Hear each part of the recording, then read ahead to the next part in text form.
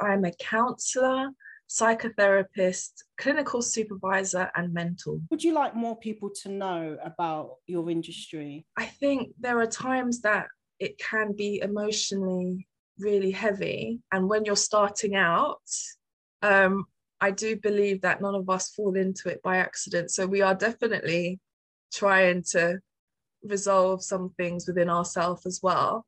And that it can be overwhelming because with this qualification, there is an expectation for you to go into therapy as well at the same time that you're learning.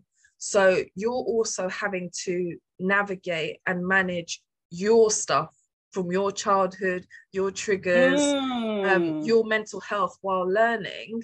And that can be quite overwhelming. But with the right support in place, I think it's life-changing. It changed my life because...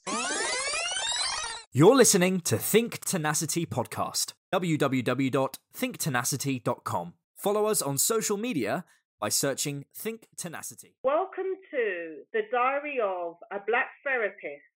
I'm your podcast host, Bella Rareweld, on Think Tenacity Podcast. Thank you, Bella, for having me. My name is Martina Jean-Jacques, and I'm a counsellor, psychotherapist, clinical supervisor, and mentor. What date did you start your career? Okay, so I started doing voluntary counselling in 2016, and I started to work within NHS and in private practice in 2019. What was the inspiration for you to start your practice and your career? Well, over the years, I'd spent so many years in statutory and community settings, mainly working with young people, families in the communities, and there were I did a lot of support work, but what I noticed was that mental health was a huge barrier, and accessing these support services was also a barrier. And I wanted to try and change that to make it more accessible for the people I was working with, and also myself as well, because as a Black woman, I also suffered with my mental health, and I didn't really know where to go or who to seek out to find these services. And also when I did have a look, I didn't see many people that looked like me. And I didn't know if they existed. So I was kind of wanting again to change that, because I thought to myself, I can't be the only one that thinks like this. There must be other people that think like me. And I wonder if that's a barrier to working in these services. So that kind of spurred me on to train and to go into this area. And even when I was kind of studying as well, I noticed, and I was very aware, again, of being in the minority within a very white kind of field. And I had some difficulties, and I noticed that my differences were very stark in comparison to my peers who were white, because they just had to focus on academics. I had to focus on academics, being Black, making sure that my passion for this is not coming across as aggression, all of those kind of things, those microaggressions and those stereotypes that I had to battle. It was quite a lot. And that's what pushed me to sign up as a mentor at the Black African Asian Therapy Network, so that I could provide a space for trainees who are also trying to go within this field, because I think it's important, and I feel that representation is important. Tell me a bit more about your practice. What's your specific niche? I'm trained in psychodynamic counselling and cognitive behaviour therapy. I was quite lucky to be able to do a degree at Birkbeck, which allowed me to learn two different kind of modalities. So that's kind of how I practice. I have some clients who I work purely psychodynamically with. I'll have some who prefer CBT, or I have some who like a mix of kind of working on, you know, the past, the relationships, what comes up with them, but also wanting to maybe do things like journaling, some mindfulness. So sometimes I have clients that I'll do kind of some meditations with, some mindfulness, but we'll also do some psychodynamics. So I guess you could say I'm maybe closer to integrative kind of working in my practice. but I kind of cater to the needs of the individual clients that I work with. So I don't necessarily fit my clients into a modality. It's kind of like what their needs are, and we kind of work that out together. So I feel quite privileged to be able to have two different learning styles and being able to combine them as well. Yeah, I totally understand that. For the audience, so that they can understand a little bit more about your practice area, what is a psychodynamic counselling? And you also do cognitive behaviour therapy. In other words, what does that mean?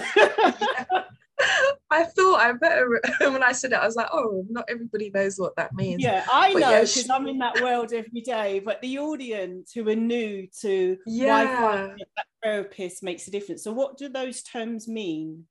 Okay, so psychodynamic, that is all about the unconscious, that is all about your relationships, your past, your childhood. So going back. Trauma related as well. Absolutely. And it's with the belief that a lot of what we do now is rooted in that past. A lot of our present day triggers, a lot of our difficulties, that they come from when we were younger. So it's also looking at things like attachment, how we relate to people, the environments we've grown up in, and how that shaped us today. That connects the dots very well. So who are the type of clients you would work with? I think about my practice, I'd say probably about 95% of my clients are Black. So I've had a lot of kind of people from our communities reaching out and wanting to have therapy with me. And also I love being able to break the stigma that comes with that. So since I started practicing, I would say that I've noticed that that has been the majority of my clientele. I also work with a lot of young people as well. But if I'd have to think about the majority of the people who come to me, they're Black adults. And how do you run your sessions? Okay, so I have in-person sessions, not many. So I'd say probably a few. Since COVID, yes. Since COVID, yeah. And then I have online, so Zoom or your Teams. And then I also have some telephone clients as well. And can you just give an overview? What qualifications or training did you have to do? To be a psychodynamic kind of counsellor, what I did was, I forgot to actually even mention the CBT element of it as well, cognitive behaviour therapy. So that's about, how your brain responds to triggers, anxieties, depressions, and how we have cycles of patterns and thinking that keep that going. That's how I'd kind of describe that as well. So for my course, I did a degree. So I started off as a foundation degree first, and then I went into a bachelor's, which was purely psychodynamic. But in terms of routes into my kind of work, there are many diplomas, there's many kind of degrees. I guess it's what kind of suits you. And for me, it was perfect. I did it after work hours. So I essentially did night school. So from 6 until 9, I was in lectures after work. So. It does take a considerable time of training. What do you think you learned about COVID? Because I'm sure you were super busy when that first lockdown happened. Yeah, I was extremely, extremely busy. And although I was very grateful for my work, there were points where I found it slightly difficult to be able to contain my clients, but also to contain my anxiety over a situation that we didn't know what was happening. And part of my role is to make sure my clients feel a degree of containment. And with some clients, there's an element of guidance that comes with that. So when I had clients in the room saying things to me like, when is this going to end? And I don't want to be here, and mental health. I sometimes felt a little bit powerless. And I remember taking... You didn't have any answers. I didn't have any answers. So all I had to do was hold my clients, And what I did was I lent a lot on my supervisors at the time as well. And I got a lot of support from them. But at that time, I was also working with NHS. And I found it really, really difficult, to the point where Right. my mental health was being affected. So COVID actually gave me the confidence to step out and put more energy into my self-employment. So I currently work 2 days a week at the Royal Academy of Music as a counsellor, and the rest of the week I'm fully self-employed with a charity called Black Minds Matter, and my private practice, and another place called Headstrong Counselling where I supervise. So COVID gave me the confidence to be able to step out and look after my mental health a bit more, because I love what I do, but I found that it was really hard to kind of hit targets and have a really high caseload during that time. And I always questioned whether it was time for me to leave, and that kind of just gave me the confidence to do that. Because there was no preparation or indication that your workload was going to increase. And some viewers that may listen to this series may think therapists have all the answers, but you still have to look after your own mental health. What were the common themes that troubled a lot of your clients? Definitely anxiety. That was the main. Anxiety was through the roof. With everyone, it was like a real collective anxiety of, we don't know what's happening, what's going on. A lot of people being thrown out of their routines as well. So a lot of my work was helping clients to actually establish routines, and that's something I had to do for myself. Yeah, so even if it was something as small as, I'm going to have my dinner at 6 p.m. Right. I planned that, and then I would change my clothes after I'd finished. Work, encourage my clients to do the same. Maybe, you know, doing things like that, because we had so much taken away from us externally. That was a real thing, because we're creatures of habit. So once you take away all of that, you know, that the anxiety levels were so high, and that was something I really noticed. That, and also a lot of people were starting to reflect on their past. So I'd noticed some more depression as well, because people have now had time to sit. They had more time to reflect on things they put under the carpet came to light. They had time where they may have been busy or go to the pub, do this. Naturally, I think as humans, and I can talk about my own experience, if we don't want to deal with something, we naturally find a way to fill that hole. So when lockdown happened and you were restricted on the things you would normally do, you had to face some of these demons, so to speak.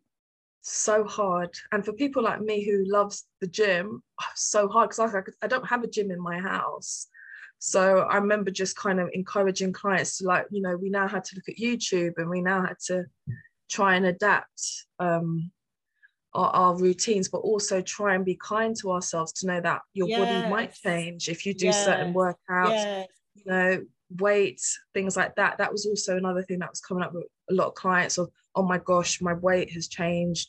You know, I'm not doing all of us. What is it called? So, the Corona 30 or the Corona 60 if you're unlucky. Yeah, everybody put on weight. Even the Kardashians put on weight. Do you know what I mean? You know. Yeah. This is it. So I had to do a lot of compassion work as well, in saying that if you have to have those extra couple of biscuits, but it gets us through a worldwide emergency, it's okay, just have it. We're all on survival mode right now, and that's okay. We're in it together, you know? Yeah, I like what you said there. And when I host Think Tenacity podcast, there's lots of tweetables, and that is a tweetable. If you feel like those 3 chocolate biscuits, eat them, because I don't think it's a great negative talk on ourselves if we keep being bad. Oh, I can't do this. I mean, 3 chocolate biscuits is not gonna, you know, break the world, you know. I wanted to talk to you about something, because your specialist areas is also trauma, and perhaps covering childhood trauma. And I learned this like much later in life, that often or sometimes what presents us in our adulthood or the way of thinking are things related to our childhood or trauma we wouldn't know. Could you explain that a little bit, so the viewers can understand how childhood does affect adulthood? If we go through childhood traumas, if we think about the structure of our brain and our development, we are not built as children to be able to process really difficult situations. Right. Yeah, we don't have that ability to be able to really process a trauma, because people think trauma is usually the thing that happens, but that's a traumatic incident. Trauma is how we respond to that.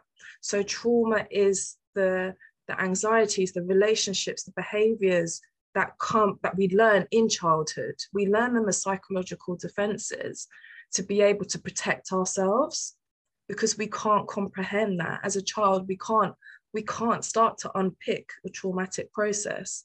So that then starts to turn into defenses.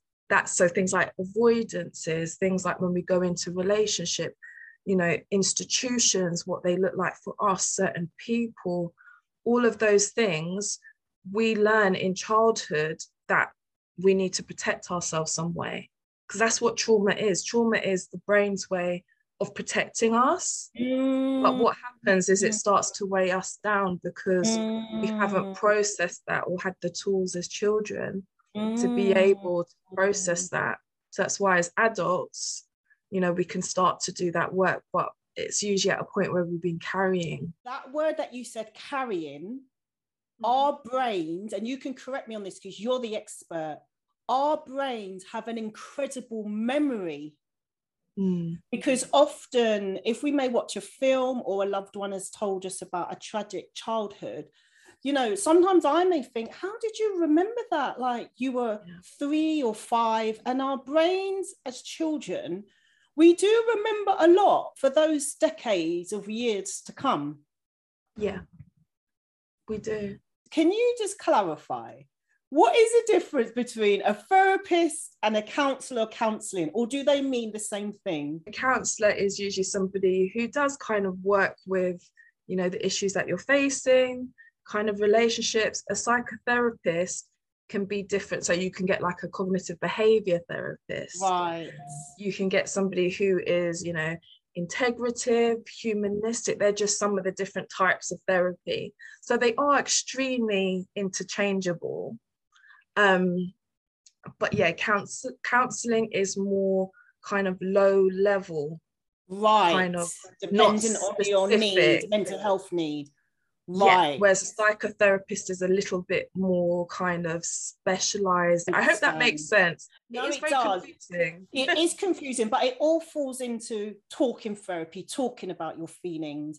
Yeah. Because often when you are unknown to therapy or counseling, when you're typing in Google, you don't know what to type. Would you like more people to know about your industry? I think there are times that it can be emotionally really heavy, and when you're starting out, I do believe that none of us fall into it by accident, so we are definitely trying to resolve some things within ourselves as well, and that it can be overwhelming because with this qualification there is an expectation for you to go into therapy as well at the same time that you're learning, so you're also having to navigate and manage your stuff from your childhood, your triggers, your mental health while learning. And that can be quite overwhelming. But with the right support in place, I think it's life-changing. It changed my life because you start to be aware of your patterns and you start to understand why you do things the way you do. And then when you sit with the clients and they feel anxieties about being in the room with you and not knowing what to expect, you have a shared sense of empathy and knowing that you've been there, Yes. So that's the thing. Yeah. So that's one thing I want people to know, that we have therapy as well. I'm so glad you mentioned that, because a few therapists that have been on the show so far have said, Bella, I've got my own therapist as well. And I think that's really encouraging. Why do you think it's important that Black people have access to Black therapists? Again, I think that, representation is so key. to see somebody like you, it kind of cuts out half of the work already. I'm not saying that a white therapist could not do a great job, because there's many white therapists out there who are great. But when we think about the concept of racial trauma, there's certain things that a white therapist will not understand.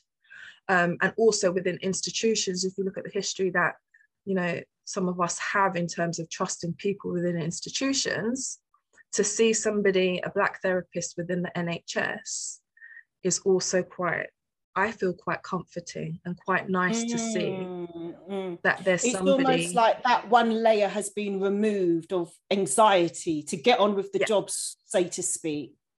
Yeah, and there's certain things that just, when I think about my clients, they'll come with their head wrap, or they'll talk to me about certain things. And whilst we are different individuals, there's still a shared understanding of some things don't need to be explained, or you don't have to go into an educated kind of space where you have to now teach your therapist about your Blackness. Like, we don't have to do that. You know, it's I like just, that. And that's a treatable. I don't want to have to re-educate you about my culture, because that, I don't know if others can see this, that sort of takes up time. And the first thing in your mind is, it's unnecessary time. Then you feel a bit hesitant. When are we going to get to the problem? My time's been wasted. And then it might deter you to seek therapy, because you think, oh, I've got to educate. And that's time. Take 1 in 4 people from our Black communities don't share their mental issues. Why do you think this exists? Definitely, I think because there's a stigma around that. And also, again, I think there's an element of lack of trust in the authorities.